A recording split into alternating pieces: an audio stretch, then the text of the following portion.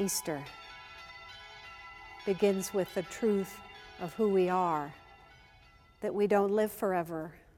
You and I are going to die. That is certain.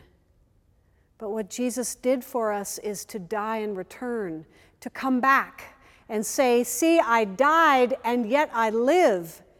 And I can take your hand and I can bring you with me to eternal life. If we really understand and believe in the resurrection, it changes everything. It means that this life that we are now in is nothing more than the preface to the great story. It is the training ground for something even greater. And this life is not about your enjoyment. It's not about milking it for all it's worth. It is about trying to grow closer to God by praying, by giving, by loving. This life is preparation. This life is a shadow of what the greater life to come is like. This is just the beginning.